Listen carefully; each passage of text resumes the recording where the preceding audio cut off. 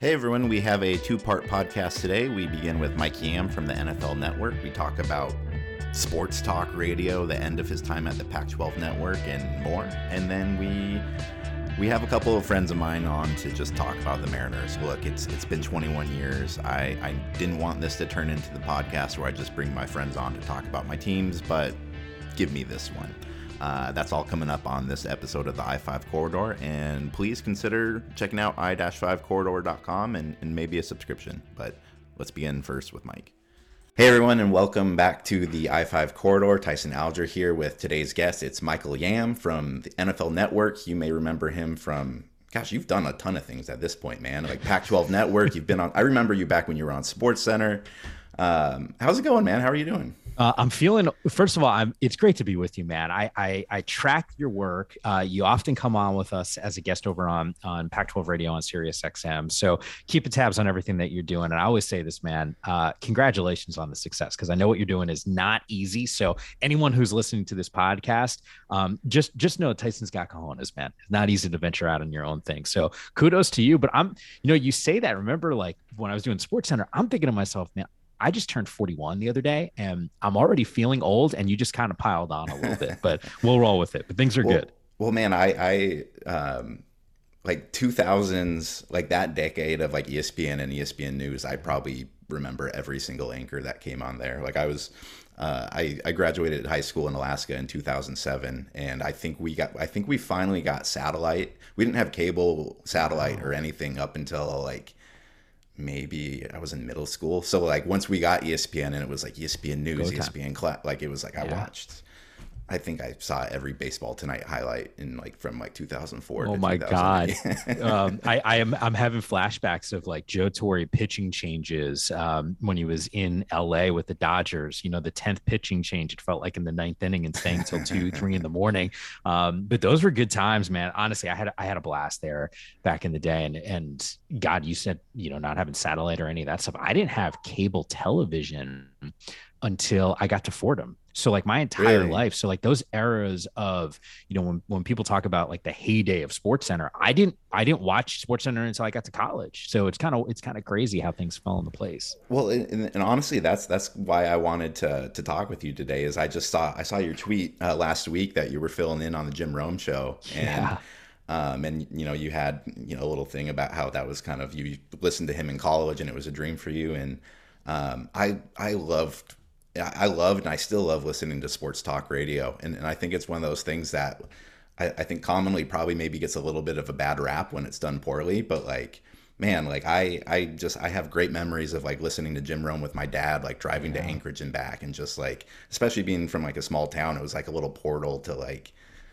kind of like the sports world. And I was just curious, like what that experience was like for you, kind of being able to host that. Yeah, man, it was so wild because I think you hit the nail on the head with sports talk radio when there's such like this negative connotation. And I think a lot of it happens because of what we also witness on television. Tyson, I've known you for years now. Like, I'm not like the hot take guy to have a hot take, the screamer or the yeller. Like, that's just not my personality. And all of a sudden you go and you watch these debate shows, and it's no disrespect to those guys, because I know them. The preparation is crazy, and I don't think people realize that, and they work super hard. So I respect that. But me, from an audience perspective, I just like people who talk to me. I don't need to be talked at. And I do flash back, because you mentioned like your dad. So like my dad's not a sports fan at all. But I do remember my grandfather was a huge sports fan. And, I grew up in northern New Jersey, so I would listen to WFAN, and I remember all those car rides, and we would just listen to sports talk radio. Like, that's just kind of what we did together. So it was wild. And then, when I got to Fordham, I was pre-med, Tyson. Like, I didn't think that this was going to be like a thing. Like, I didn't even really know it was a job, to be honest. I know it sounds silly for me to say I didn't know it was a job, but I probably should. I talk for a living, right? I got to fill in for Jim Rome, and I can't even really explain, eloquently what I mean by that. But I don't think I could have ever envisioned myself doing that and getting paid for it. Like, it just wasn't. I didn't think it was a viable option. And, when I was in college, all of a sudden I made that hard right turn. You go into broadcast and you hope you get those opportunities. And I think it's so important because at Fordham, there were so many guys that were doing it professionally that would come back. And then you realize like, oh, okay, like I'm in the same spot that those dudes are in. Maybe I can do it. So you just kind of needed to see it a little bit. And then, things obviously with Pac-12 Network weren't great in terms of the ending and all that stuff. And then all of a sudden, all these other opportunities have started to pop up over the years. And I'm just insanely fortunate because NFL Network has been really, really good to me. And then I randomly got a call about filling in for Jim Rome. And I joked when I did the show, Tyson, because you open up the show and I'm on his set and I still see it, because it's on CBS and they're doing the simulcast on the whole thing. And, I do flash back to those days, but you sit in the chair and I was telling the story, like I get the call and they're like, hey, any interest in filling in for Jim when he goes on vacation? And I don't think I could have said yes fast enough. I mean, because it's just a cool opportunity. And Tyson, what he's been able to build is pretty incredible. It's wild to me. So long story short, it really was a pretty cool thrill to be able to sit in that seat and get that rep. How do you think you did? I think I did okay. Yeah. I got to tell you, man, 3 hours solo is not easy. I can't even carry like a update 20-minute podcast on my own. I don't like the people who can just like go off and talk for like 3 hours. I think that's like I have no idea how people do that. It's really wild. It's crazy too, because Tyson, one of my first real gigs out of school, out of multiple jobs. I still, damn, to this day, I still have multiple jobs. But I was doing ESPN radio overnights. God, this has got to be like 2000.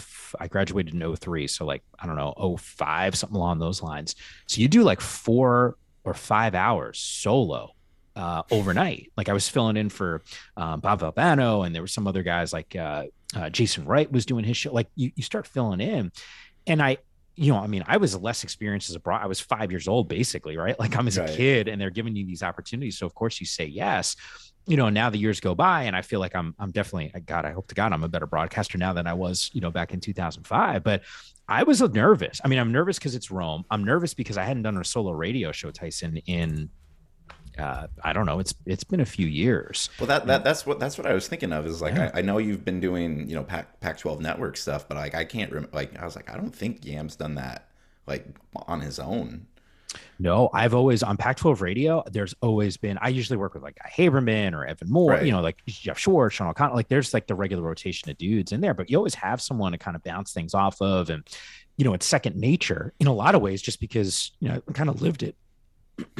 Excuse me, I lived it for like 10 years, so you kind of know the ins and the outs of things, and then you realize it's like, well, I'm not going to do Jim Rome show and talk Pac-12 football. Like, by the way, we did do a little preview on UW and UCLA because that game was on a Friday night, and that was the day that I was hosting. So I do circle back on some of the the comfort spots for me. But generally speaking, I mean, it's helped because the last couple of years have been inundated with NFL stuff. So the majority of the show was that. Of course, got my old buddy Rick Neuheisel to pop on the show to do some college football. Their clock is also, the success that Jim has built up, not to get into the weeds on this, but he's on like over 200 affiliates. So when you sell that much commercial time, it's not like 3 hours. If I was doing like 3 hours solo on Sirius Radio, like it's 4 segments. Yeah. Like you're filling a lot. Like this is 3 segments an hour. They're shorter segments, but nonetheless, like you're prepped and well, I prep, the hell, I probably prepped more for that than I did most of the other radio shows that I worked on.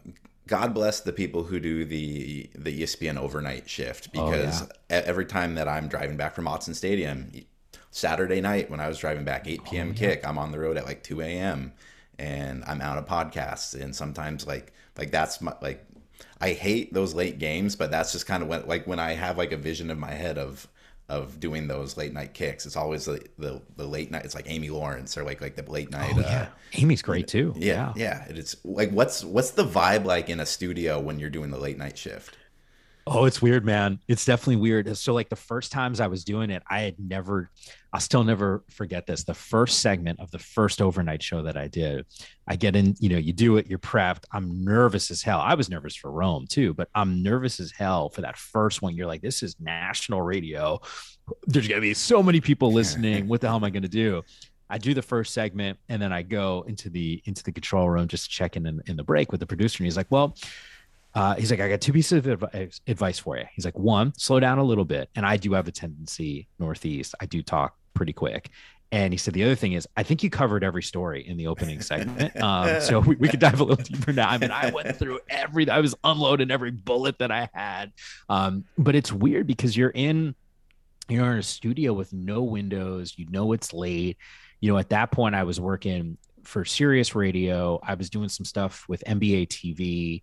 And, I would do sometimes like, I don't know, 6 hours of radio, hop into the car, drive from Midtown Manhattan up to Bristol, Connecticut, do an overnight radio show, and then drive straight back. I mean, it was crazy. Like they would get me a hotel. I'd sleep for like 2 hours and then have to be right back at work.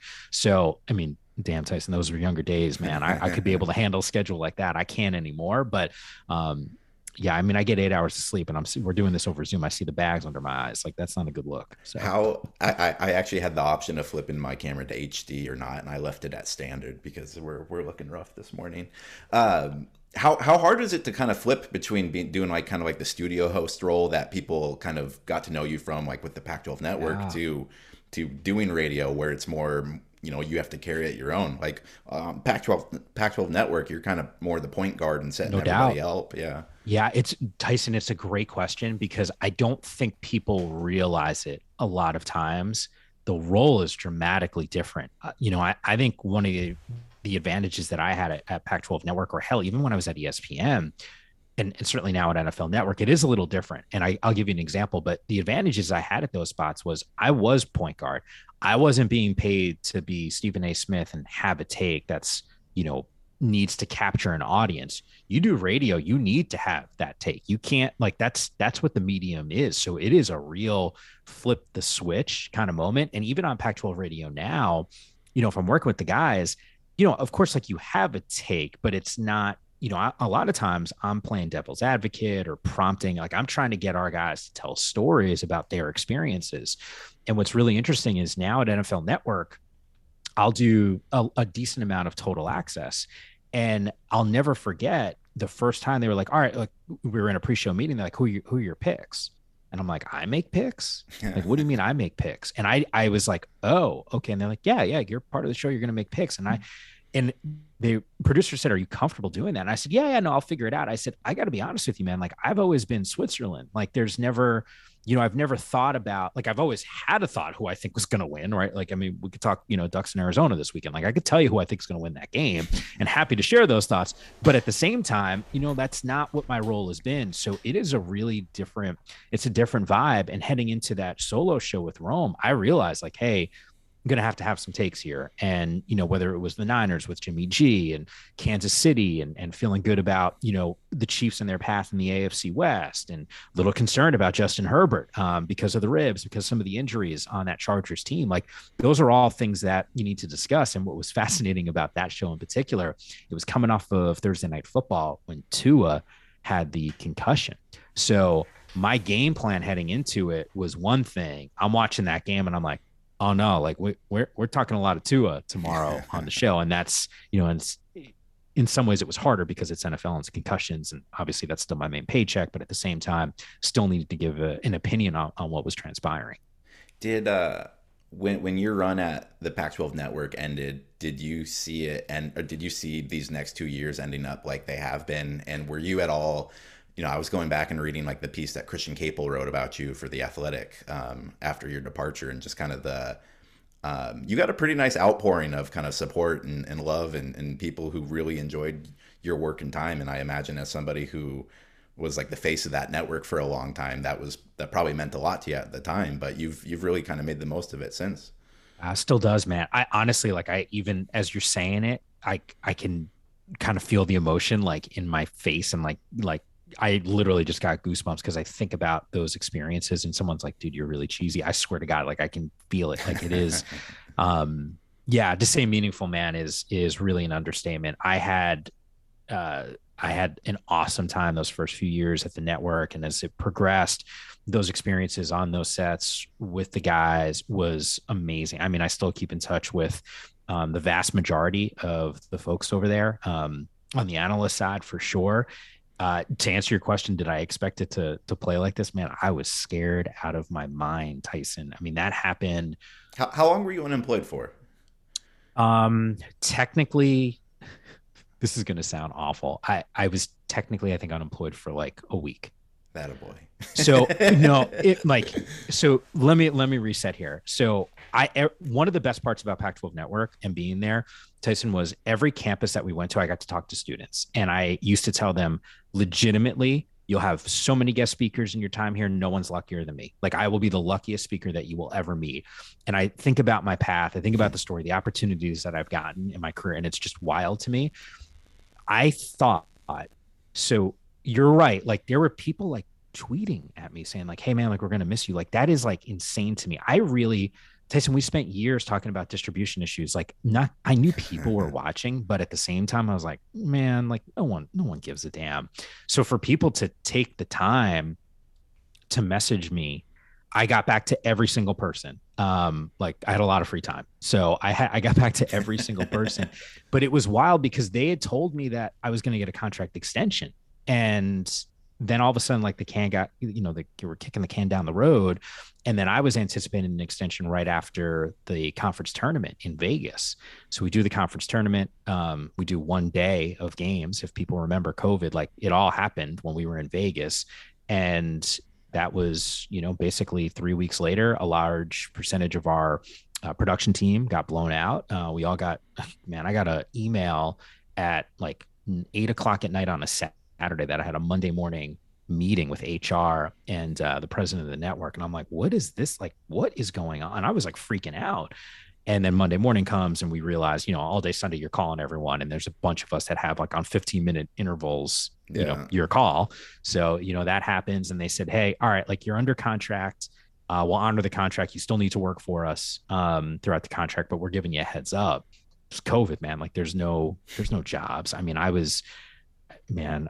didn't think I was going to be back in the business. Like I really I had those conversations with my agent at the time and she's like, look, like we're trying, but no one's hiring. There's no sports going on. Were you thinking of going back to like, were you going to go be a doctor, Yeah, I wish I was smart enough. There's a reason why I went down this path. Yeah.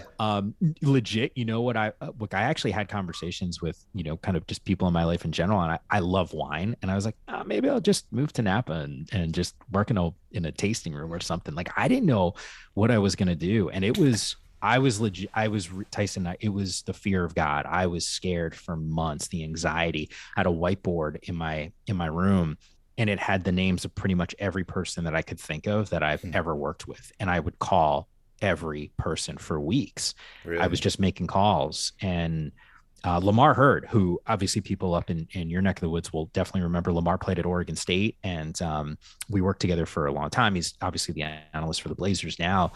I remember him calling me and he was so good. I mean, he's still one of my best friends. He's so good to me. And I'll never forget this. He said, man, you've helped so many people out. He's like, yo, it's time to cash some of those checks, man. And he's like, you need to start asking people for help. And, I did. And he was actually one of the first people to really help me out. And it was stuff like that, man, is really, really significant for me.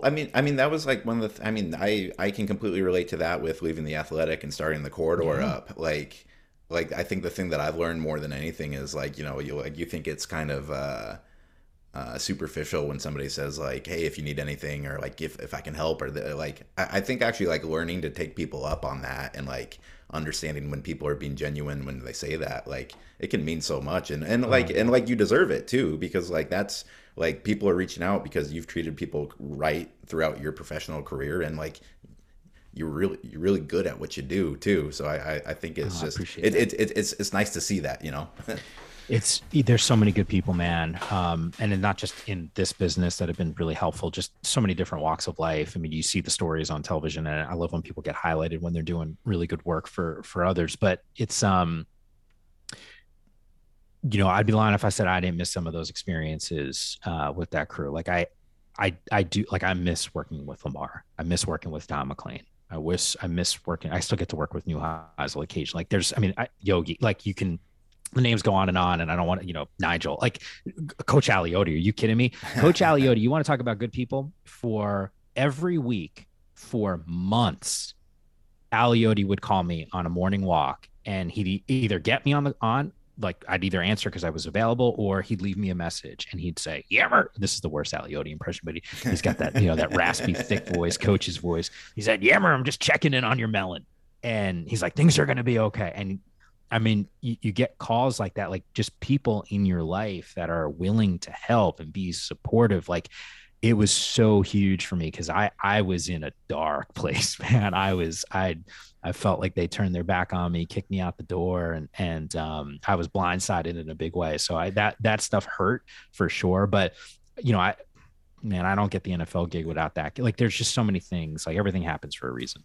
Yeah, where do you find because I know a lot of the attraction of like the Pac-12 network gig, especially when you took it, was kind of like you're building something and you're the face of something. Yeah. Like you're, especially because you were probably 30 when you got that job, or 30-ish when you got that job. Yeah, I was about 30, 31. Like that's probably like when you have your confidence, like, well, you know who you are as a broadcaster, you're like, I'm going to go kick this job's ass. At the NFL Network, which is a better job probably, but you're definitely not. I mean, there's a lot of faces to that place. Oh, yeah. How has that change been for you? So dramatic, man. You mentioned confidence. When I was at ESPN, I got some really great opportunities quick, and then things turned the wrong way for me, and I really lost confidence, like big time. And I was struggling there. I was there for 4 years. I always tell people, like, I had plotted my exit for my last 2 years, and I just couldn't wait for another opportunity to pop up because I didn't think I'd get an opportunity like Pac-12 Network, for example. Like, I didn't want to be just a cog in the wheel like I was there. And I just never thought those opportunities might never come for me. And I had lost a lot of confidence.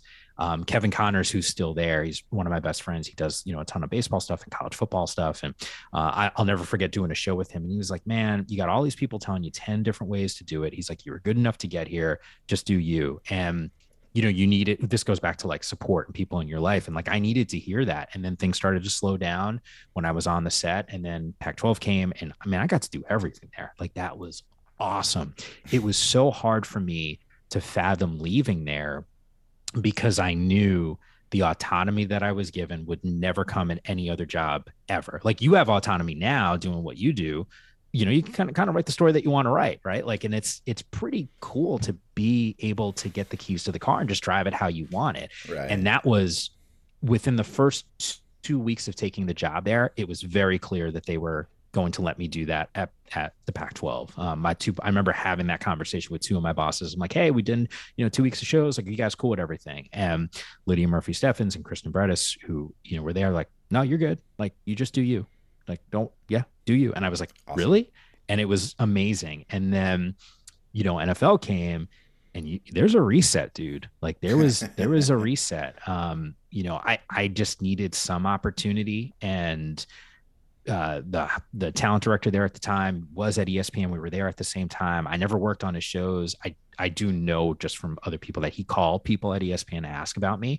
And I had talked to him in May. Nothing was available. And then at the beginning of August, you had asked me how long I was out of work for.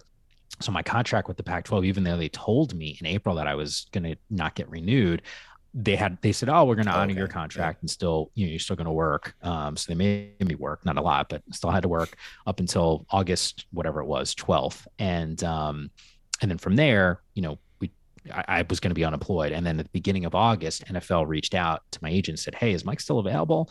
So I remember they were like, hey, like, all we have for you, just update shifts from home. Like, are you cool just doing 1-minute updates? And I was like, yeah, man, like, I'm down. Like, are you sure? Because I think they were a little concerned, like, dude, you just went from hosting like all these road shows and like studio shows. Like, this is all we can give you. Done. No problem. I'm in. And then I had it was a couple years ago, Trey Lance, the Niners drafted Trey Lance. They moved up in the draft. Tyson, you want to talk about how like the gods, they sprinkle their fairy dust on you, and like you just get lucky. Had it not been, I swear to God, Tyson, I am convinced that had it not been for the Niners and John Lynch, thank you, John Lynch, for trading up to the third pick, I might not be a studio host now at NFL Network. They make the trade. I get a call from the guy who runs the reporters at NFL Network, and he says, hey man, like, I know you're in the Bay. Any interest in covering the draft for us? In the Niners? I'm like, yeah, of course. cool. All right. We'll get in touch with you in a couple days about the details. I hang up the phone and I said, oh, you know what?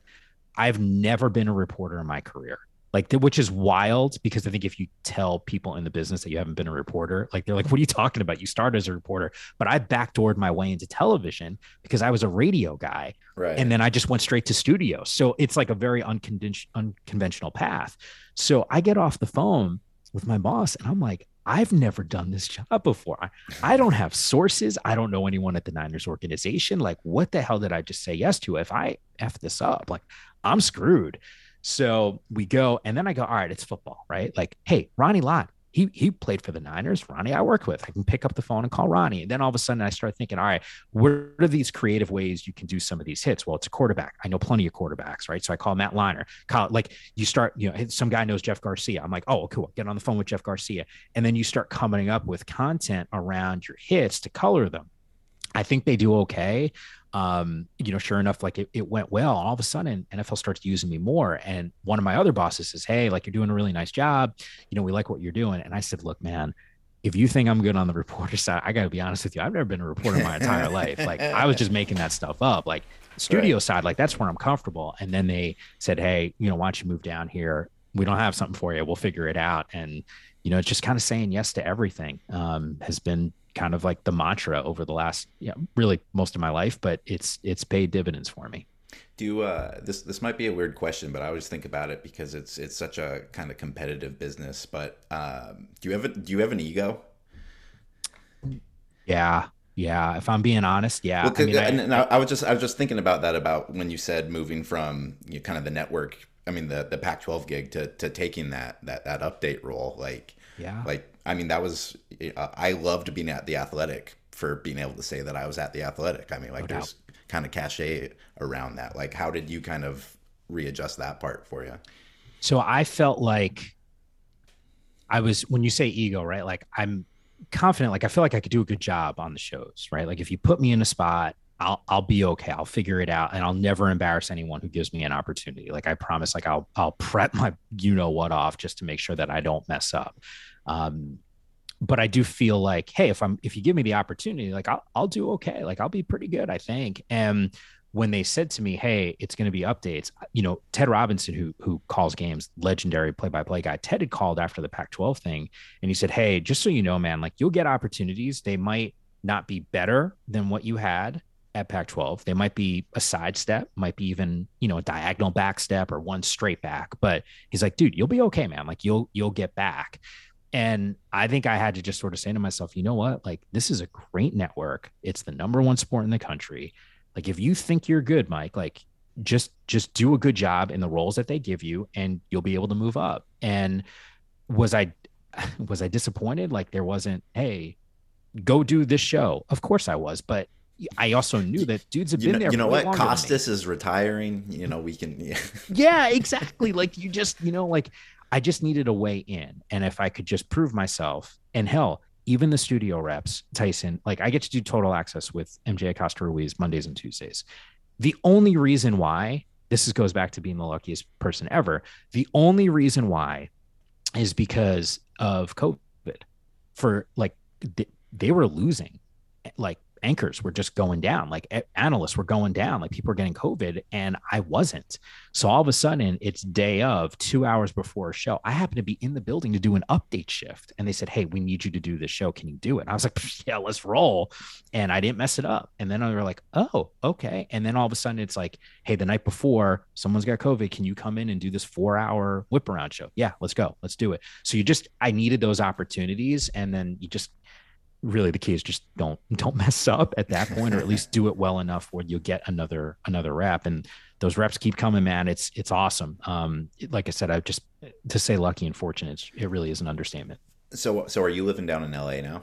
Yeah. So we found a place in Manhattan Beach, which we could afford, which I didn't think was going to happen. And it's close to the studio. Cause I used to walk, Tyson, in San Francisco to work every day. Like, I miss that. And then when I came down, for some other shifts, I was like, oh, like, everyone drives down, like, there's no walking, to work. That's just not going to happen. So I wanted to be close. And Yeah, so down this way now, and it's been good, man. I do miss the Bay. I miss wine country, to be honest with you. Like that's the biggest thing that I do miss about being in the Bay. But it's been a nice adjustment. So is it just USC flags on every door right now? I actually it's probably UCLA flags. I go, everywhere, yeah, right? man. Yeah. You see a little. That's actually both. It's you see some UCLA. They got a reason to puff out their chest a little bit, and obviously with all the stuff with Lincoln and SC, it's pretty cool to see it. I'm disappointed though for the league that those two schools are leaving the conference. I mean, it's a massive buzz because you've been covering this league for years. Like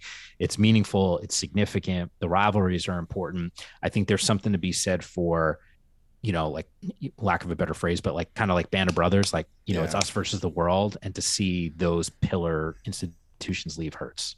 And especially for like the last 10 years, like the conference has like made that such a part of its identity too. I mean, Media Day has been in Hollywood for the last 10 years or so, Oh yeah. Even though it's just those two schools. Yeah. You can't quite just go airdrop that in Boulder and call it the same thing. Actually, maybe a little ski chateau, and I would take that. I'll do this. You know how much stuff's going to be in Vegas now? I would imagine everything goes to that city. I think they just start migrating there. Yeah, but I wonder if like, the Big Ten came for USC and UCLA. Like, why don't they come for Vegas too? I mean, like, that city's not. There's no Pac-12 footprint there. Like, why can't those other conferences come at it too? Yeah, no, it's a really good point. I think at the end of the day, you and I both know a lot of these TV deals and these rights deals, they're on shorter windows. I do think there's a world that exists at some point where USC and UCLA are back with the Pac-12 in a different form, because I don't know if the Pac-10 or 12, whatever we're going to be calling it, I don't know if it exists in its current form with all the different paths of realignment. I think eventually we start seeing something closer to an NFL model. It's and especially because you're doing the radio show too, but like it's got to be refreshing that there's actually some like decent team, like top end teams to be talking about right now. I mean, Oregon looks pretty good. We just talked about USC and UCLA. Yeah, Utah's going to be that team that everyone forgets about, and then all of a sudden they go and beat somebody by 50 in the title game. Like, no doubt. It's just ironic that after seemingly the conference ended, that they're finally having some pretty good football out right now. Did you think that one of my biggest surprises this season was I felt like the league was really top heavy, and it in some ways, like to your point, the better teams are having some success right now. I didn't think there'd be as much parity as we've seen previously. All of a sudden, some of these other schools, like Washington State, I know Oregon State just coming off a loss, but the point is, like, there are some schools in the middle, UW, like in the middle there, you're like, oh, damn, these dudes can ball. I think the fact that Washington State has managed to survive going from Leach, who, I mean, as eclectic as that guy was, like he's a generational college football mind. No doubt. At a school where I think everyone was like, oh, like they'll be good because he works there. But for them to like go through what they went through with Rolovich and then come out of that with another coach, and for them to still be decent, there are a lot of reasons why like it shouldn't work out in Pullman or maybe even in Corvallis or like some of these other schools, and for them to rebound. I think that, I mean, they got Wisconsin's coach fired, like plain and simple.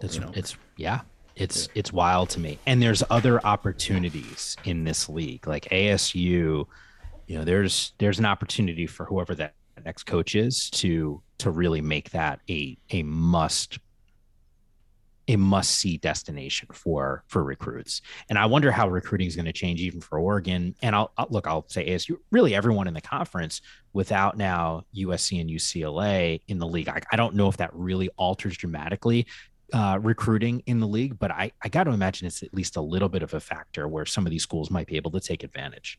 My hope right now is that both Oregon and UCLA get out of this week safe, and then it sets up UCLA up in Eugene, because like I just think that would be like, Oregon's had like a lot of big games against Washington. It's had some big non-conference games, but like that would be a unique one, especially with just kind of Chip versus Dan. Hell yeah. Yeah, like as somebody who was, you guys were launching the network right around the heyday of Chip Kelly, and Chip was on our launch show on launch. Oh, was he? I didn't know that. yeah. I remember having that conversation. That was wild, because those were wild times, man. Like I remember even being on the plane from Connecticut, flying out 2 days before. I had an HR, or we launched on a Wednesday. I was in HR. I was in the meeting Monday morning, and they pulled me out of the HR meeting to go and start doing rehearsals in the studio. And Chip was going to be a guest. I remember talking to him. I remember even being on the plane going, man, like, I don't know anything about Oregon State, because at ESPN we were just talking, Oregon. Stanford was getting love, with Luck there for a few years. So we would talk about those dudes. SC, we were talking about. I remember interviewing Rick Neuhaus when he was at UCLA. Like, we weren't in the weeds on every school in this league. So I remember kind of freaking out about that. And, you just kind of, you live it at that point, and you do as much research as you can and watch all the games.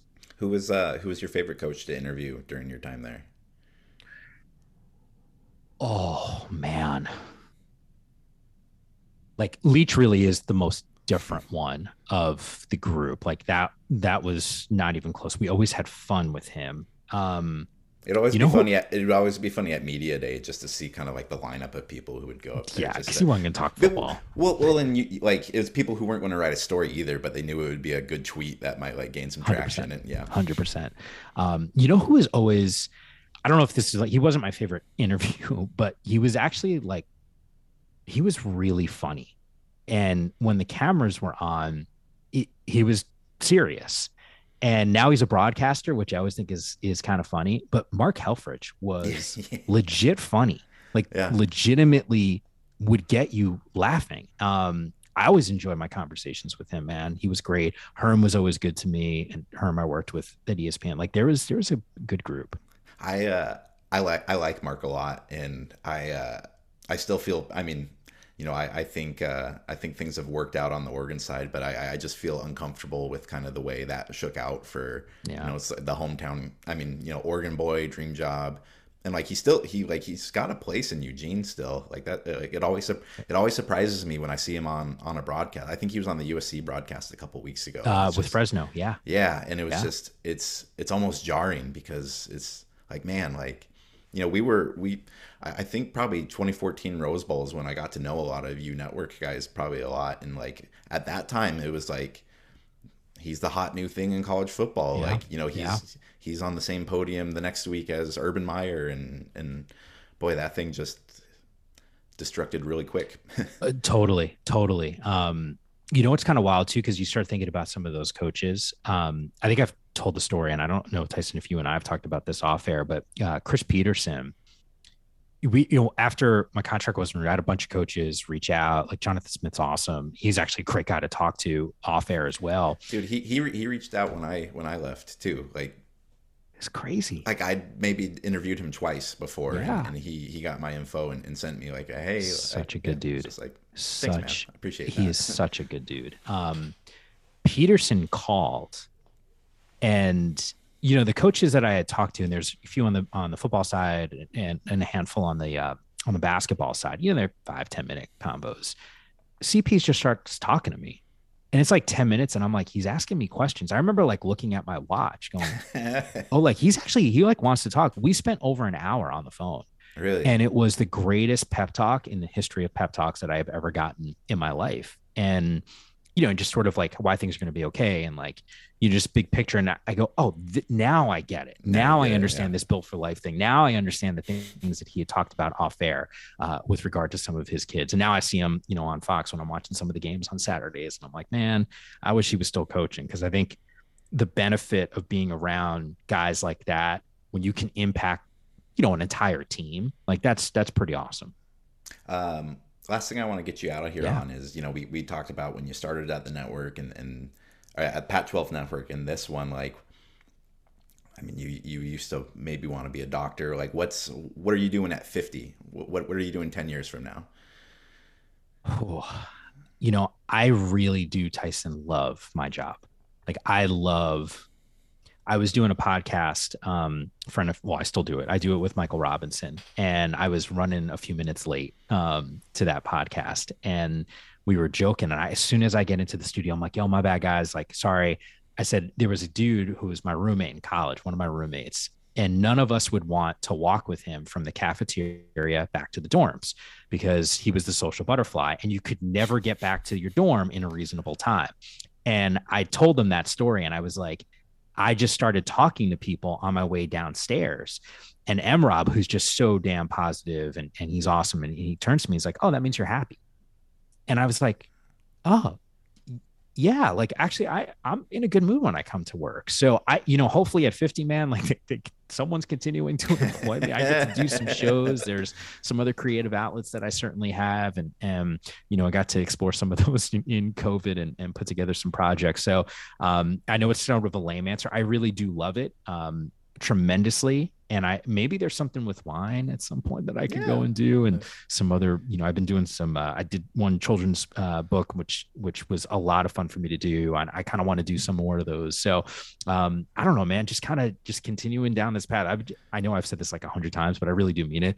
I have been pretty lucky. So I just kind of want the ride to continue to move forward here. We could, I think the I-5 corridor could use a wine course. I think Napa's along the corridor. Is it not? Done. Yeah, perfect. We're in. I'm ready to roll with you.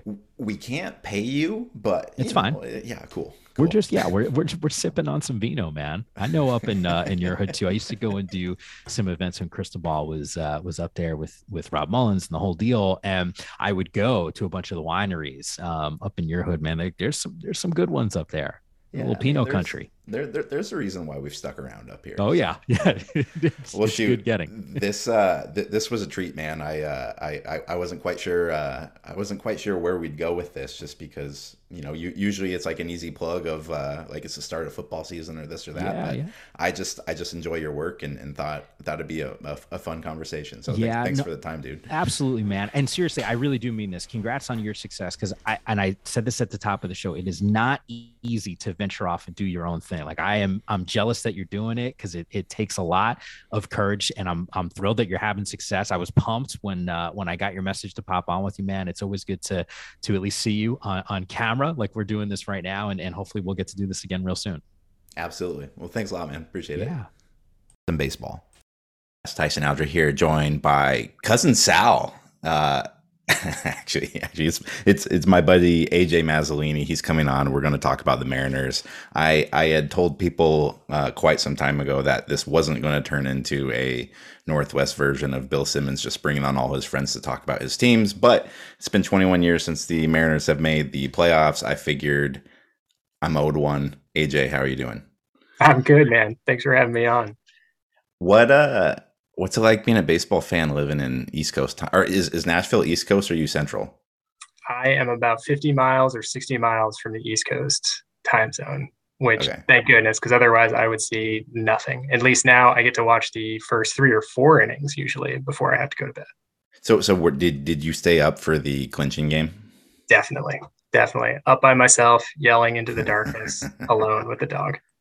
Okay, so that's kind of what I wanted to like circle back around, because I too was by myself watching in my living room just on the TV. I had bought a like $9 Cook's champagne to have in the fridge, and I don't know. It's just funny because a 21-year playoff drought. I think I had visions of how it would end at some point, and I think I always thought it would either be like at a bar and like a big celebratory, or like at the game, because like for some reason you and I are sneakily good at kind of ending up at like big Mariners moments. But yeah, it was just kind of quiet. It was reserved, and honestly, it was great. It was a very nice night.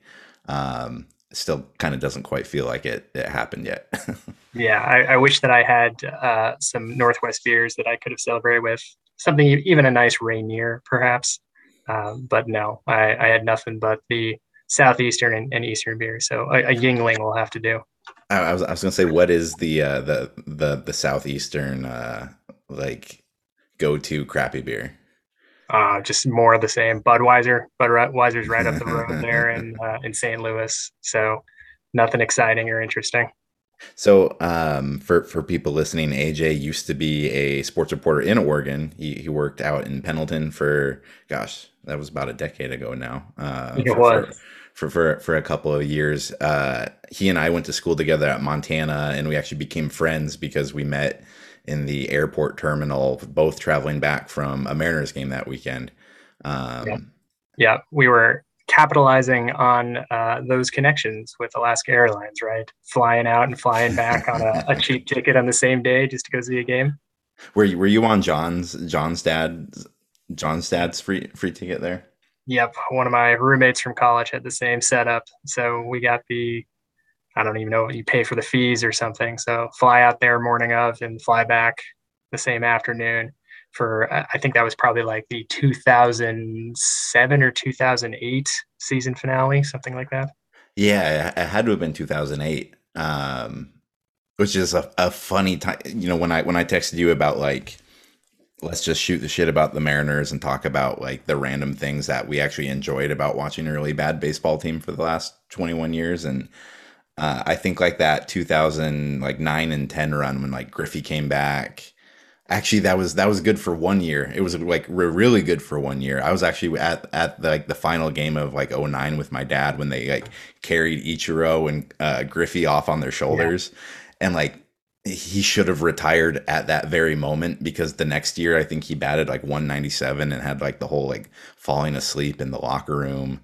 And like suddenly disappeared onto the road. Like I legit went back and like reread some of those retirement stories, and like the first sign that he retired was somebody saw him at a gas station, I think in Great Falls, Montana, like gassing up on just like, he just disappeared and was like cruising out of town. Yep, he was on his way all the way to Florida. So boy, he was hot on the run if he had to go all the way to Florida. Have you excuse me.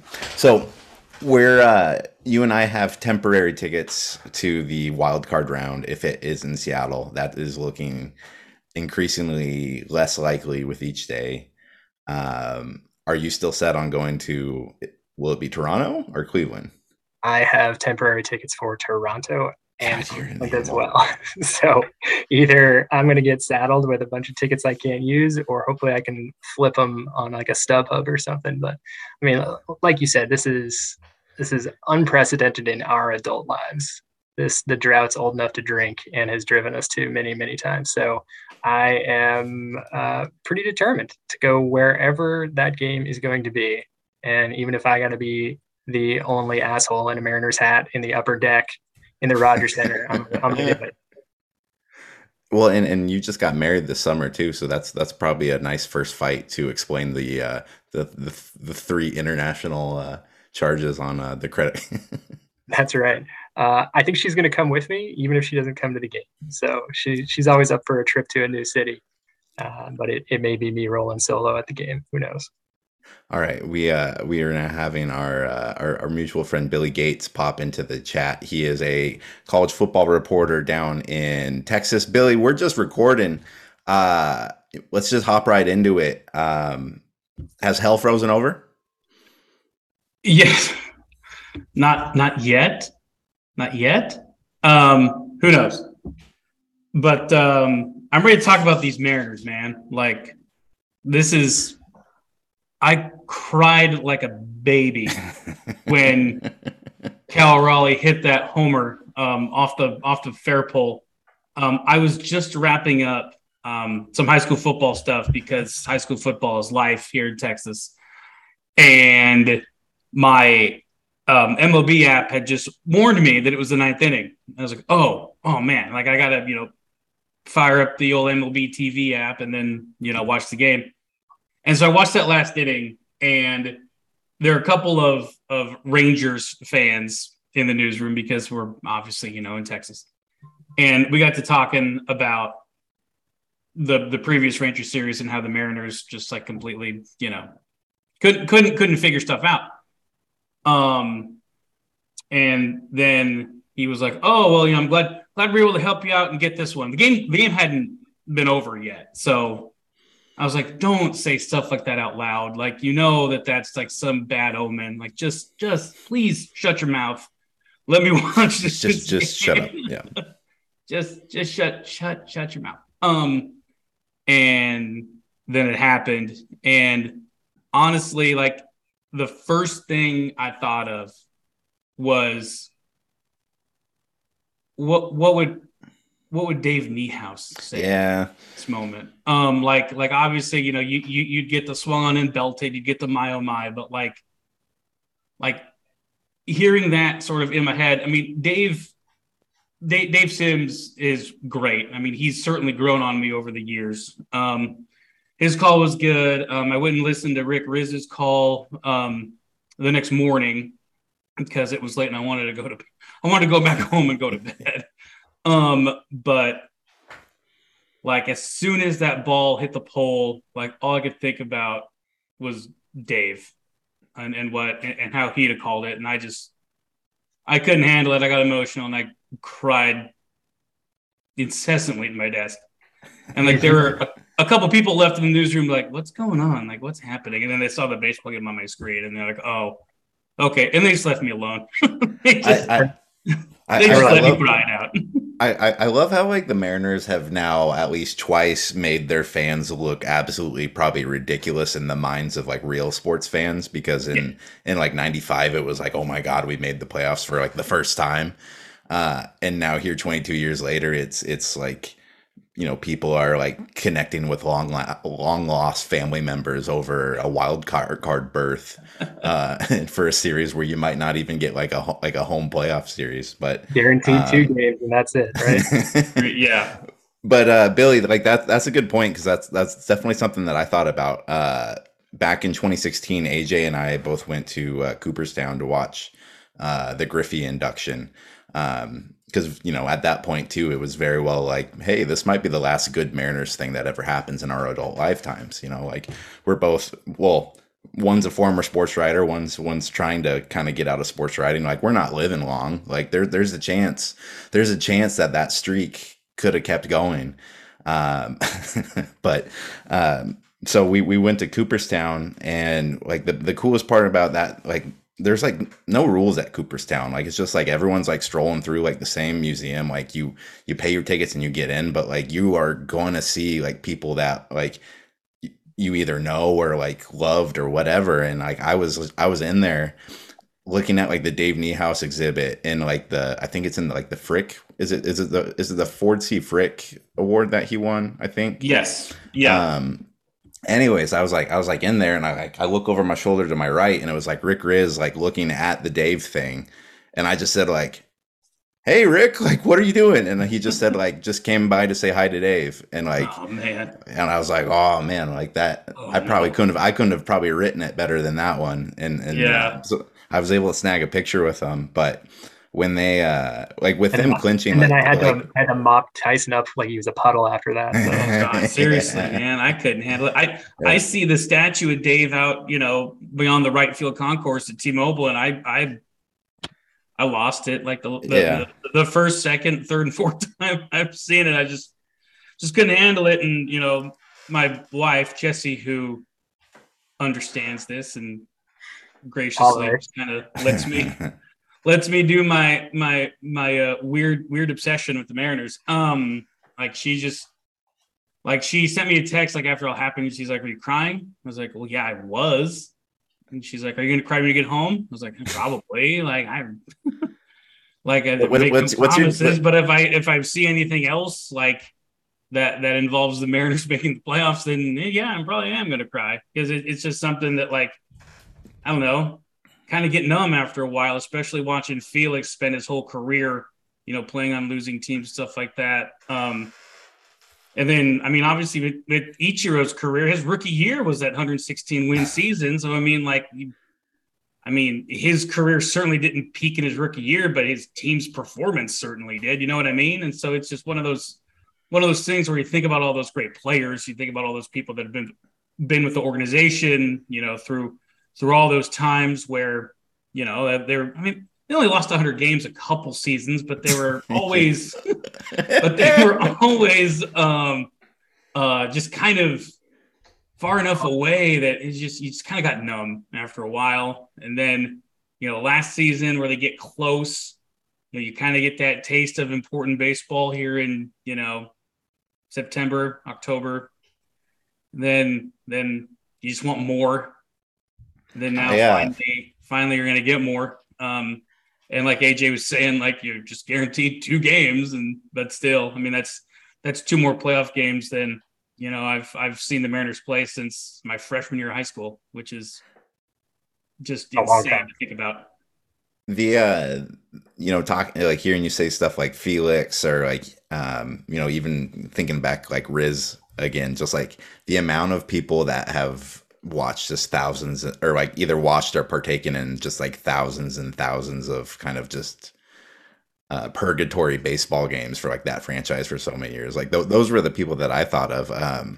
AJ and I were at Felix's last start at Safeco, which was just a really weird vibe in a stadium because it was like very emotional and celebratory. And also I think like there was also just like a huge tinge of regret, I feel like too, of just like everyone knew that like this was probably the best pitcher you're ever going to see wear a Mariners uniform, whose career was completely wasted in Seattle, who often gave like a lot of us probably some of the few high points that we've had as sports fans for the last however many years. But like seeing him like kind of struggle and then like rebound and then just kind of like will his way through that final start. And like I just remember seeing like Kyle Seager had his glove behind his back, like trying to like wave, like get the fans like amping the fans up like in between pitches. And it was just like Felix and Seager were like the two guys that I thought of like the most, like especially Seager. Like that guy played how many games, like Mariners style grind them out games, and then like retires like the year before they make it.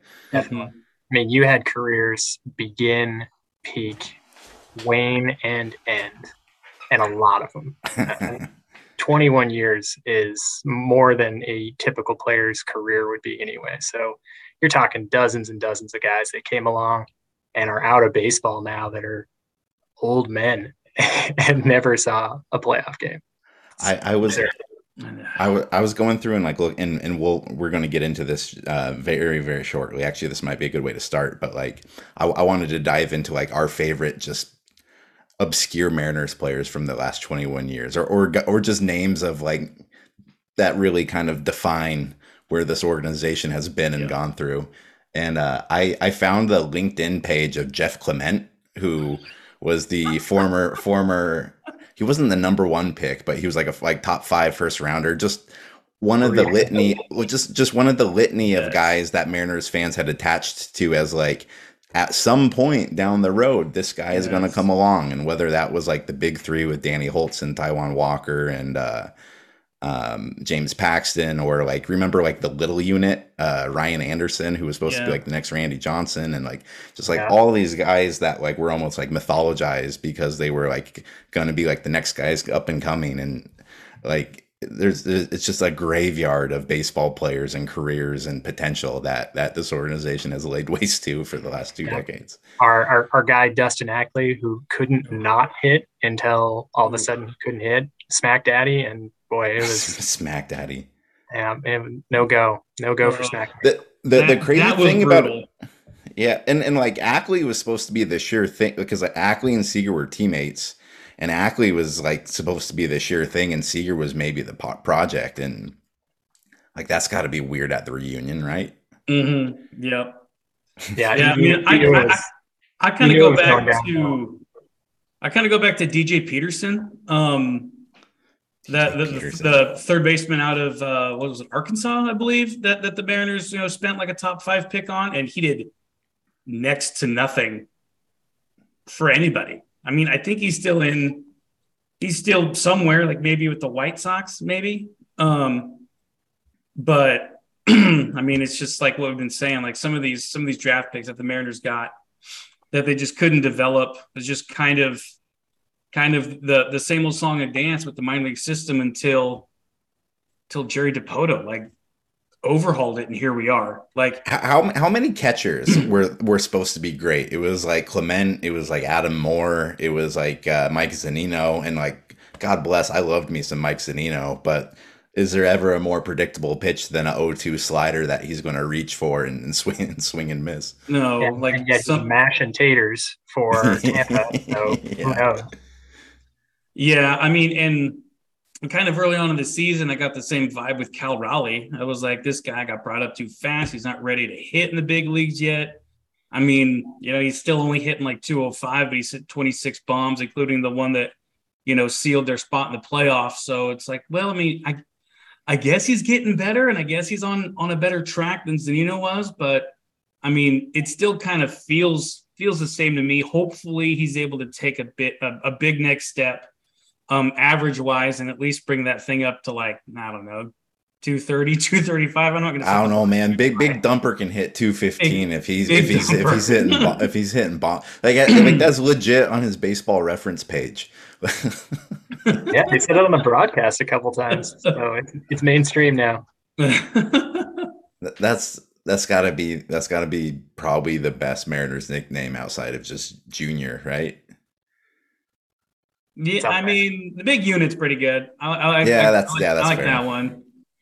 The Big Dumper though. I mean, there's just so many different ways to go with it. Can you imagine being Cal Riley's mom and you spent your last 20 years taking him to baseball practices, going to games, all these things. Your kid finally makes it to the big leagues. You're so proud of him. And then like 2 months into his career, like he's already developed the nicknames as Big Dumper. Mm-hmm. Everyone just calls him Big Dumper. Like that's my kid, Big Dumper. I mean, it's apt. Hopefully she's okay with it. The guy's he's thick, All right, Billy, give me a bad Mariners player that you enjoyed the last 20 years. A bad Mariners player that I enjoyed, or a Mariners player from a bygone era. Sure. I think we can kind of stick with the bad Mariners player, but I mean, I don't want to call him bad, but because he made a great career out of being Billy. Nobody's listening to this anyways. You can light him on fire. Willie Bloomquist, man. Yes, that guy. Number one. That is the number one pick. That is my guy. I mean, he's the head coach at Arizona State now, his alma mater. So I mean, good for Willie. I mean, he's coaching a primetime college baseball program, one that he helped kind of put on the map a little bit because he was a great college baseball player. He was great. And he was the thing with him with the Mariners is like he was never bad, he was never good, but right. he was that weird player where like there was never really that potential of him being good either. Like you just kind of like he was a creative player. He was the generic creative player that you make on your baseball game that can play 8 different positions other than pitching. Mm-hmm. And heck, actually, in today's MLB, he probably would pitch a couple innings of relief as a player. But oh yeah, did he? Was he not on the 01? Did he come around in like 02, 03 ish? His rookie year was 2002. Yeah. Oh my God. Perfect. Yeah. Well done, Billy. All right, AJ, you're on the clock. All right. So I was looking back, doing a little prep for this. I'm going to go Brendan Ryan. So did you know? That's a great one. Did you know that there was a season where Brendan Ryan led the team in WAR? Yes. Yes. But was that probably 2010, 11 when they averaged like 2.9 runs per game? It was bad. Oh. Yeah. 2011. Yep. You're staring down the barrel of a 95 loss team. Yeah. The game out of first place. Brendan Ryan's your guy. And he had a great stash too. Him and Eric Wedge created like the all stash team. Actually, that's the Eric Wedge. Like I guarantee you there's probably like 60% of Mariners fans who don't remember or don't know that Eric Wedge was their manager. Actually, I probably couldn't go, if you include interim guys, every manager who has coached for the Mariners since Piniella. So it was Piniella, Bob Melvin. There's 8 of them, by the way. I'm looking at the list right now. John McLaren, Eric Wedge, Lloyd McClendon. I'm not going in order, by the way. Don Wakamatsu, Scott Servais, Jim Riggleman. Okay, that's a good pull. Is that 8? Is that 8? There's a couple more. 2. One of them was manager of a very good American League Central team. All those years. We had Dusty Baker on the Mariners. No. And then the other one was an interim guy who. Yeah. I think he managed 50 games or something. Something like that. Yeah. Oh, Mike Hargrove. Yeah, attaboy. Yeah. Remember, like Mike Hargrove, who just like quit in the middle of the season, I think his last year, and because the Mariners were so bad at that point, and I think that was maybe only like 7 years into the drought. It was just kind of like, that's what happens. Yeah, no, he took the old Irish exit and just sort of left. You're pretty good though. The only one you missed is Darren Brown. So if you could have pulled that one out, never managed another team. Yeah, I don't think I remember that one. If you would have hit Darren Brown, then I would have I don't know, sent you a trophy. Coincidentally, I doubt Darren Brown's teams hit. Ooh. They did not. 100.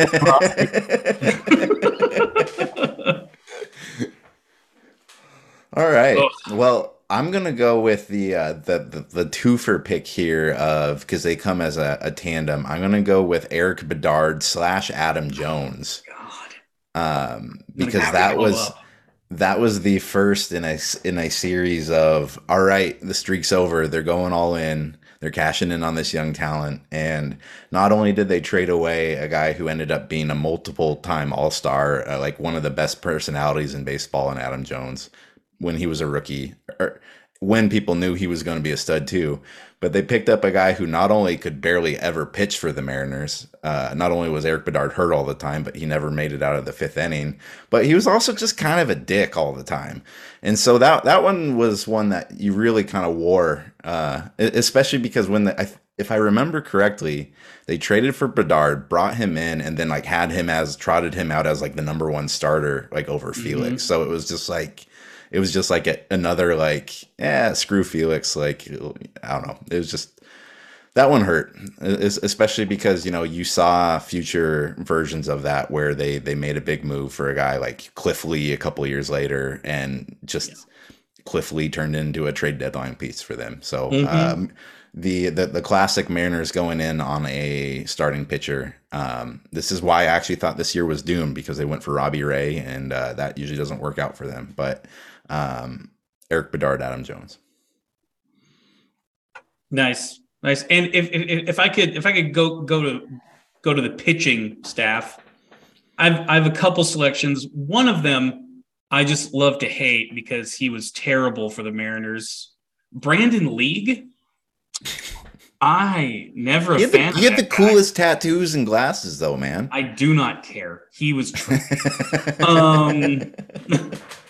like, it just seemed like that guy couldn't close a window, let alone a baseball game. Like, it was awful where they would trot him out there in 8th or 9th inning with a lead, and then he would just completely blow it, and they would just keep doing it. You just be like, let's put Brandon out there. We have a 2-run lead in the 9th. It should be fine. It's weird. I know you're saying Fernando Rodney, but a lot of times it keeps sounding like Brandon League when you leave Fernando out of this. Like, he's on the other end of that for me. He's someone I just like enjoyed to the point where it was an experience. It was an experience. It really was. Entertainment value right there. Yeah. Yeah. I mean, he'd shoot the arrow whenever, he'd do his job or whatever. It just, Fernando. But the other guy I wanted to kind of highlight here, he's actually on the Mariners broadcast team now, is Ryan Rowland-Smith. Because he was one of the first like Aussie guys to come over and play and like pitch and have like significant innings in sort of like that big league setting. And he was, I wanted him to be good so bad. The hyphen. I really did. Another good nickname there. Oh, the hyphen. The hyphen, yeah. Yeah. He was one of those guys where you just had to pull for, because he was kind of like I was saying, like he was sort of like that leading sort of Australian player, and they're trying to grow the game down in Australia, and he was sort of like that guy that they would gravitate to, be like, all right, Ryan Rowland-Smith is going to help us, globalize the game of baseball, something that baseball, still hasn't really done outside of, the Caribbean and, the Far East Asia. But 4 seasons with the Mariners, not good. 12-17, ERA of, I don't know, 1 million. Give or take. Where'd we go here? Oh, it's almost 5. Like, Finished the 2010 season 1-10 with a 6.75 ERA and 20 starts. In 20 starts. It's amazing that you can have that and still get 20 starts out of it too. Right? Yeah. There's nobody else. There was nobody else in 2010. That was a rough stretch. Ugh. I mean, a FIP of 655, a WHIP of 1.7. He's allowing almost 12 hits per 9 innings. That'll do. That'll do, Ryan. That is. Ugh. But. All right, AJ. Yeah. So right before that stretch, for some reason there's an infield that's imprinted on me from right around when the time I was graduating high school. We had our Yuniesky's Betancourt, our Jose's Lopez, and then Richie Sexson was my guy. God, that was the most infuriating group of. As a tall man myself, I appreciated a guy who had to basically crouch just to get back into the batter's box, swinging a toothpick. I think between him and Beltre that one year, they were supposed to be the big bats, and yet that was the first team to spend $100 million on payroll and lose 100 games. So thanks for that. Was that the Beltre hit, I think, 48 home runs for the Dodgers in like 2003? Mariners signed him and Sexson. It's supposed to be like, okay, they've lost or they've won 90 games in back-to-back years, didn't make the playoffs. This is how they're going to reload. I don't think Beltre hit more than probably like 25 home runs. And granted, that was back when Safeco was like a verb, Safecode. But also, I mean, Adrian Beltre is one of my favorite Mariners ever. Like, I loved watching that guy play third base, but boy, those were some real ball busting years. Yeah. Yes. Just frustrating beyond belief, because you thought they couldn't be bad at that point, right? Like you just like couldn't imagine them being bad with that kind of lineup. Sure enough, we're bad. And like Sexson like brought in an era too of like, and maybe this is me like having like childhood nostalgia and stuff, but like Sexson was like one of the first players where I was just like, I don't like this guy. Like he kind of seems like a jerk. He's striking out like all the freaking time. We're paying this guy like this is when I really this is when I became a man. I grew up. I understand economics. Knew the Mariners weren't getting their money's worth out of this guy, and it really rocked my world, because up until that point, 7th, 8th grade, it had just been Mariners magic from like 95 to 2001. Like everything that they did worked, and these guys taught me that the world is a sad and lonely place when you're a Seattle Mariners baseball fan. Just like, right. Like that Simon and Garfunkel song, Hello Darkness, my old friend. Yep. I was a Seattle Mariners fan from, I don't know, 2001 to like now. I guess 2002 was a pretty decent year, but still. I'm going to go with my next pick. I'm going to go Bucky Jacobson. Oh, Buck. Who was on the Mariners roster for about 2 months, I want to say in like 2005 or 2004. 2004. My senior year of high school. I have a personal connection with Buck, but continue with yours. Yeah. Like Bucky Jacobson looks like he should be like Jay Buhner's like truck salesman sidekick. Like he's got the same goatee sort of look. He's portly. He hit the ball like probably 400 feet, country mile, country strong.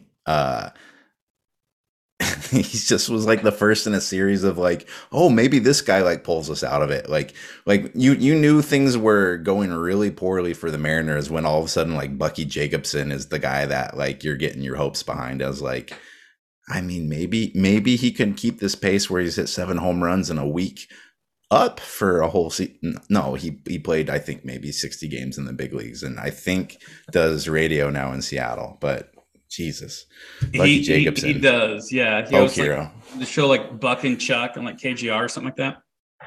But no, Buck and Chuck. Exactly.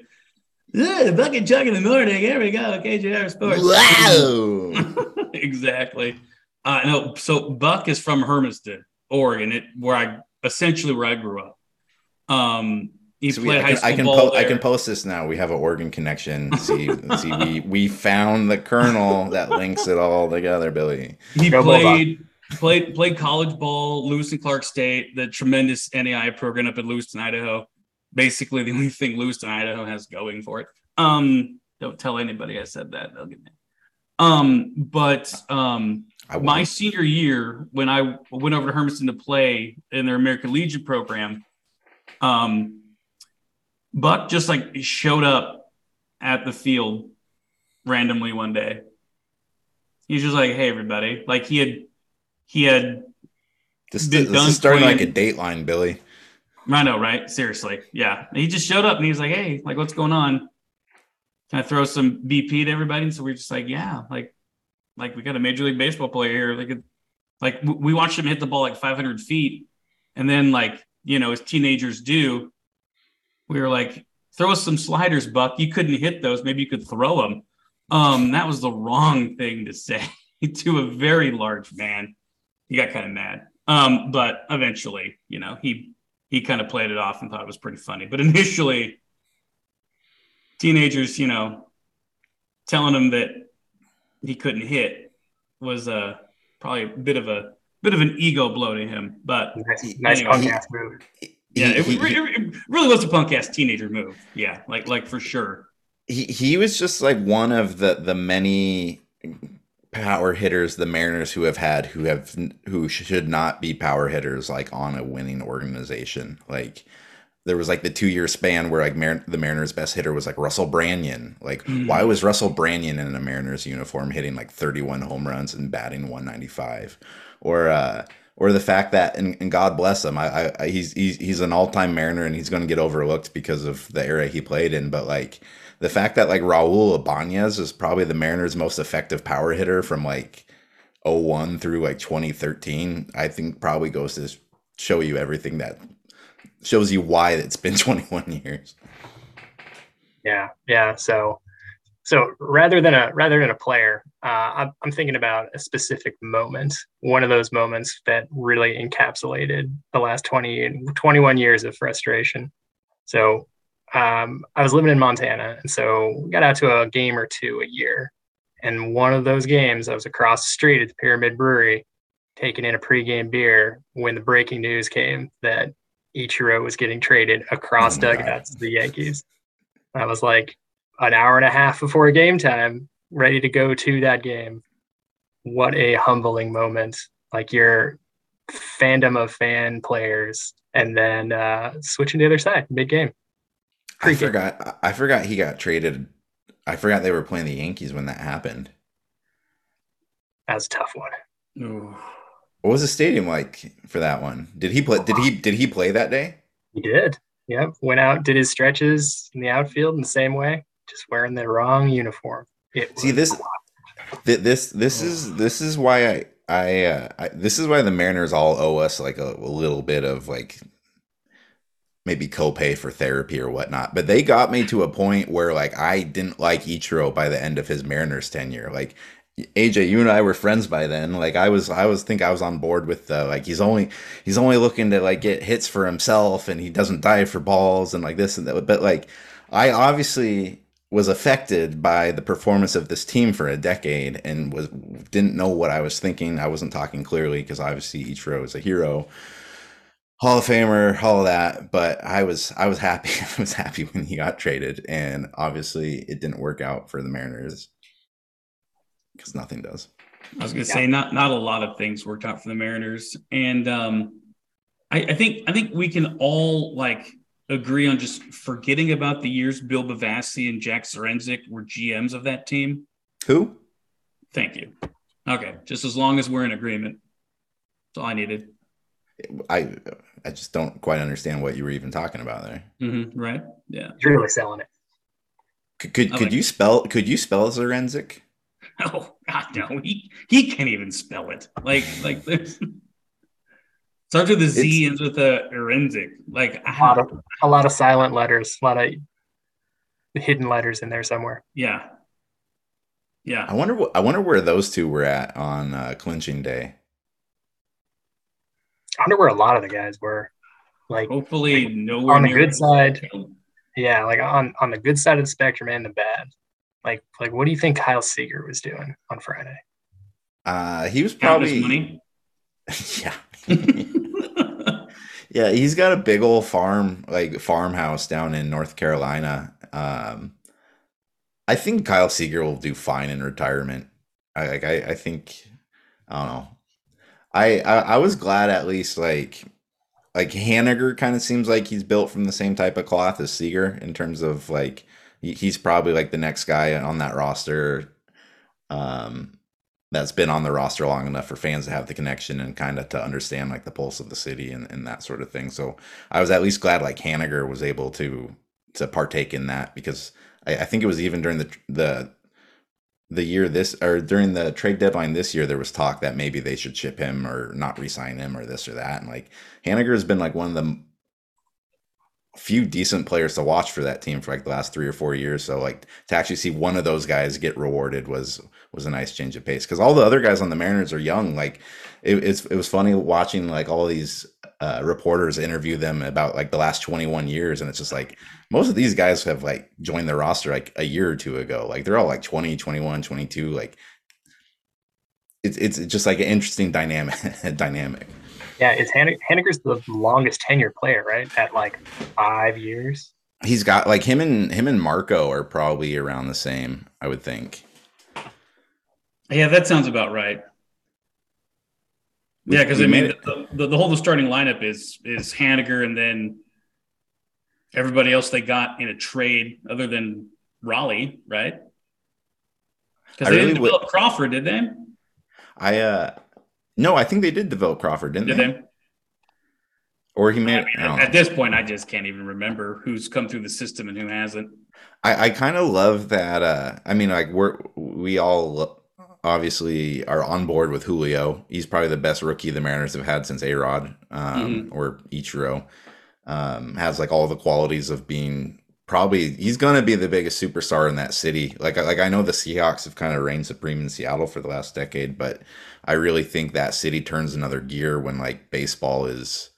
I mean, go back and look at the attendance numbers from like 2001, 2002. Like the Mariners were putting 3.5 million people per season in those games. Like I think Julio can be a monster, but it was kind of cool to see him not be the one to win it for them. Like to like kind of like get those supporting role characters and to see like I tweeted this, but Cal's going to be able to sell trucks in the Pacific Northwest for the next like 35 years just because of that one home run. Like it's absolutely there's especially with the Mariners, there's like so much comparing it to like 1995 and like that sort of thing. But it's nice to like just have like new stuff and be able to kind of like put that in the rear view a little bit and have like these new guys make those moments. It's been fun to watch. I'd buy that dump truck. I mean, he would have to say like, come on down and see the big dumper for your F-350, right? I mean, that'd be the tagline. Or he could sell Tonka trucks. I mean, like he's got a whole. I can be his agent. I have ideas, Cal. If I know you're listening to this. Or he could be a plumber. Or he could be big dumper. Anyway. All right, we're gonna go one more round through this before people are like, why did you spend 2 hours talking about? Why did you do this? Yeah. I want to go back I want to go back just a little bit. So J.P. Crawford came to the Mariners from the Phillies. Segura, in the Gene Segura trade. Oh, yeah. How'd they get Segura? Segura, was that a trade or was that a free agent signing? That was definitely a trade. Yeah. Oh, that was Taijuan Walker. Taijuan Walker for Gene Segura, so Taijuan Walker becomes J.P. Crawford. I mean, that's another guy, Taijuan Walker, who was billed as the next big thing, but injuries kind of derailed his career. I was at that was one of my first stories for the Oregonian. I went up to Seattle, and it was the summer that Ty was their number one pick. And it was the day that like he signed, so they brought him to Safeco to like, show his name up on the stadium marquee, and I think maybe do some batting practice and stuff. And I went up and wrote a story about the new pieces of the Mariners' future, like the foundation of the Mariners road to the playoffs, and that was back in 2010. And I went back and read that, and I interviewed Ty Walker, Matt Tuiasosopo, Ryan Roland Smith, and the Condor, Michael Saunders, who, ooh, now that I'm thinking about it, that's an all-time nickname too. I wish he was good, because that would have been like, that's a great nickname if you're a good player. Yeah, he hung around. I appreciated him. That was a good one. One of those middling outfields for several years. How have we gotten this far without anyone bringing up Justin Smoke? The Smokeomotive. I blocked him out of my memory because he doesn't exist, as far as I'm concerned. Man, just like watching him swing like he just had taken a shower of molasses. Just that big, loopy, slow, no bat speed. And like he's like 21 years old too, and everyone's like, "Oh, he's got all this potential." I mean, was he Jesus swinging like Montero? a 40-ounce bat? Like that was my thing watching him play. It's like, should he do the old little league thing where you like take the bat and you hold it straight out in your arm, and if your arm is able to like stay steady, then that's the weight of bat you use. Like, should he maybe tried that? Because it looked like he was swinging just like a tree trunk of like maple. The Mariners literally had their best prospect of the last 20 years throw an ice cream sandwich at a scout in the stands because he was too fat. Like that guy was supposed to, like, that guy of all the like the sure things, like Jesus Montero was supposed to be like they were comping him to like Mark McGwire, Babe Ruth, like as a hitter. They're like, oh, he can't catch. Like eventually he'll have to turn into a DH. But the one thing that guy can do, he can sure hit a baseball. Nope. Didn't work out. We'll just sum it all up. Didn't work out. I mean, okay, 21 years distilled in 3 words. Didn't work out. All right, to sum this beast up, on Friday or Saturday, whatever it is, the Mariners are going to play in a playoff game. AJ, what's that mean to you? I think that it means it puts things full circle for me. It helps me feel like the last 20 years were not all completely empty. We got a chance. We got a chance to actually do something, even if it's like a 2% chance. Maybe they can win a couple games there, and I don't know. Maybe, just maybe, they won't be the only franchise to have never appeared in a World Series sometime soon. Billy? With a top end of our rotation, like I like the chances in a short series like this. Like I really do. Like I'm not just trying to like justify this whole thing where, oh man, the Mariners finally make the playoffs, so I'm gonna, unrealistically, pick them to win the World Series at all. But in a 3-game series, I mean, I still like Robbie Ray. Like if you put him up against any other guy on Toronto's team, I still like him. I love Luis Castillo. Although the last start he had, no more of that, please. Hey, the fact that he led them to a win yesterday, like 8 hours after a hangover, or after what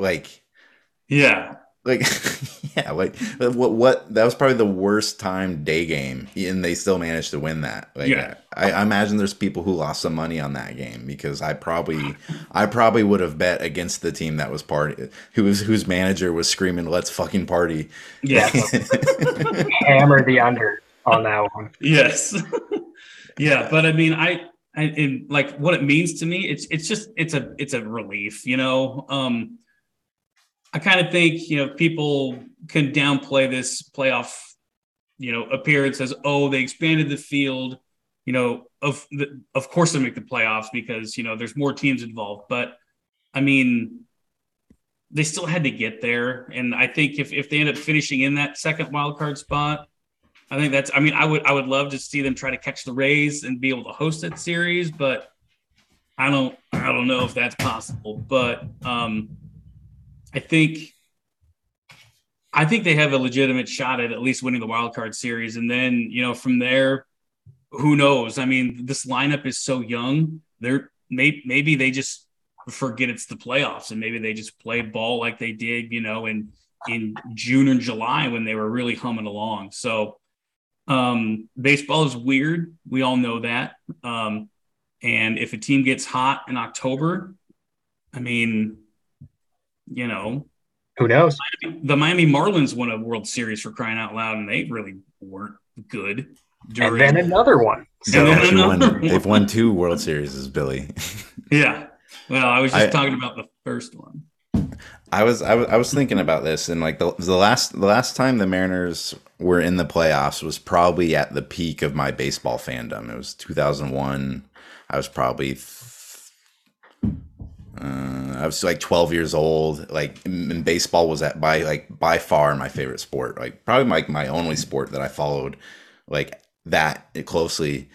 And like, as that drought's continued, like, my interests have definitely like diverted. Like, I'm a much bigger like NFL and NBA fan now than I used to be, and I think a lot of that has just been like, when your team like baseball is such a regional sport. I don't think anybody really watches it nationally like you do some of the other sports. And when your team's out of it by June most years, it can really kind of feel like a forced, like almost like a chore to like keep following like the league. And like I love baseball, and it's usually it's been losing interest in July and then like wait till my dog's bouncing a ball all over the place.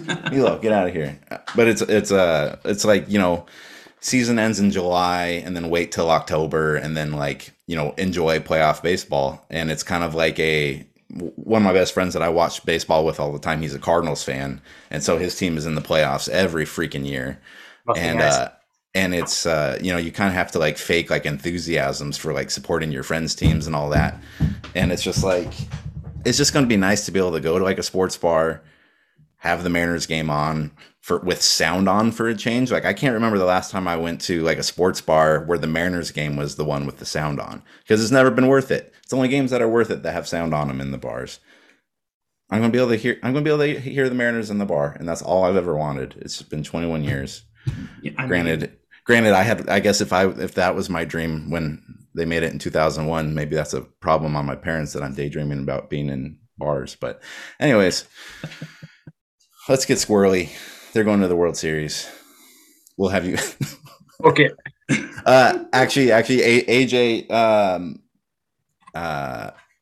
we're going to have you already committed to this, so you can't back out. But when they end up not playing this wild card series in Seattle, if you're going to Toronto, you're going to write an I-5 corridor travel diary for us. So I look forward to your travels.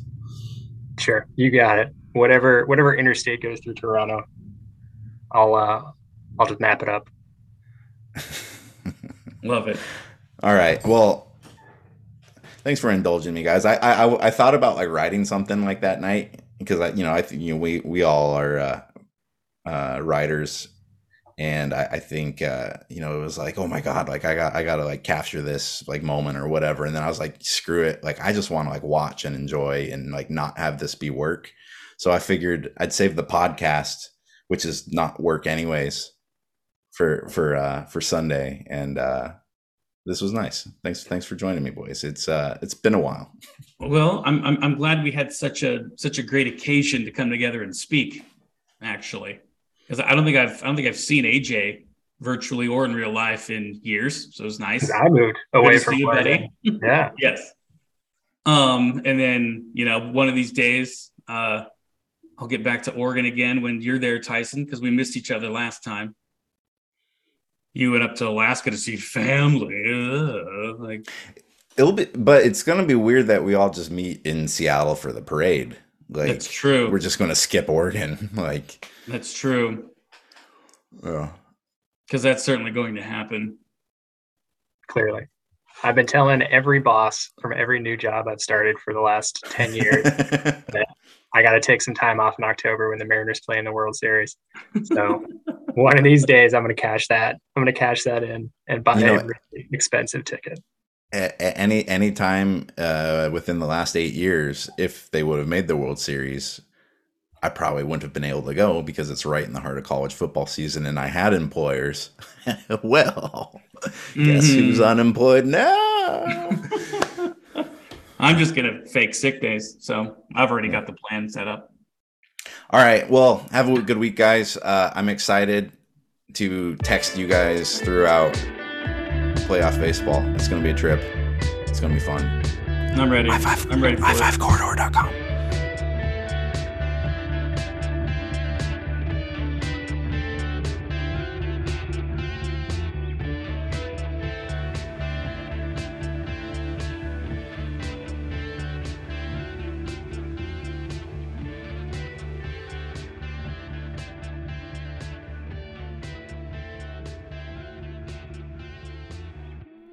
You're listening to the I-5 Corridor, hosted by Tyson Alger and Aiden Schneider.